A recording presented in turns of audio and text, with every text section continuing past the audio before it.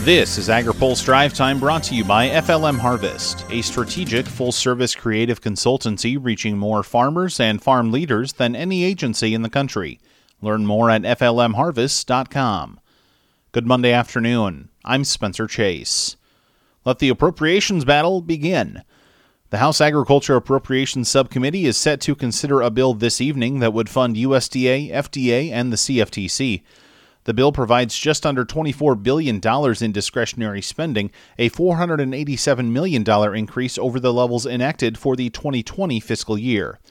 It would provide another $1.1 billion for rural broadband spending, as well as funding increases for commodity marketing, a new hemp production program, and a $90 million increase in ag research funding. The bill would also block changes to the Supplemental Nutrition Assistance Program sought by the Trump administration, as well as fund $2 billion for international food assistance programs the administration has tried to kill. The subcommittee will consider the legislation this evening.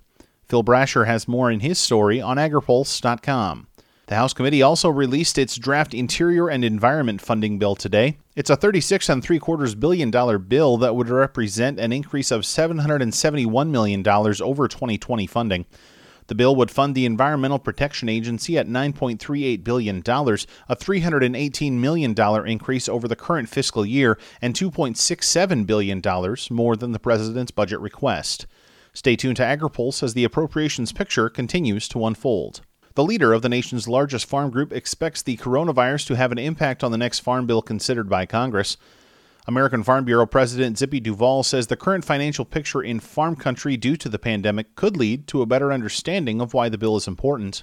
This pandemic has proven to America and the public and the politicians that we are essential to this country, that we are a national security issue, and I think that drives us in a direction that we could get another farm bill, but it definitely will probably look different than what we've experienced in the past. He says that could shape some of the language in the legislation. I think it's going to make us look at how the farm bill is built. Of course, the last one went more toward the risk management tools, and I think we'll start seeing conversations not just around how do we set that farm bill up, be prepared for emergencies like pandemic, natural disasters, but also around climate change. Duvall says he also expects conservation and carbon credit language to be on the table when the next farm bill is considered.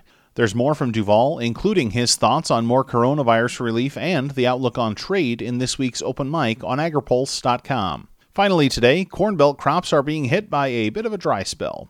AgriPulse's Ben Nuelle has more. The growing season is getting into full swing, and a drying trend is developing across critical corn and soybean production states. USDA meteorologist Brad Rippey says dry weather is starting to move into Illinois, Indiana, Ohio, and Michigan. Since July started, it has turned a bit hotter and certainly quite dry.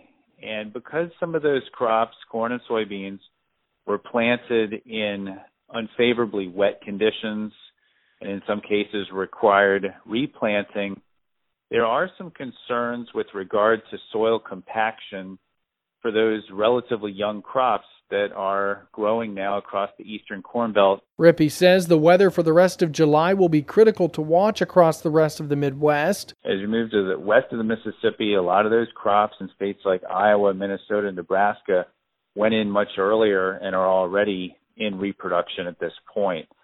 So, it's going to be a wider window than we normally talk about for concern for heat and or dryness-related issues. USDA's Crop Progress Report released today says the U.S. corn crop is rated 71% good to excellent, 23% fair, and 6% poor to very poor.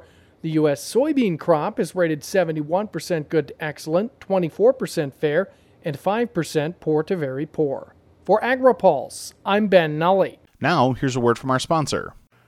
Today's AgriPulse update is brought to you by FLM Harvest, a strategic full-service creative consultancy proud to reach more farmers, farmer boards, and food and commodity associations than any agency in the country. Learn more at flmharvest.com. That's all for today's Drive Time. For more agriculture, trade, environment, and regulatory news, visit agripulse.com. Reporting in Washington, I'm Spencer Chase.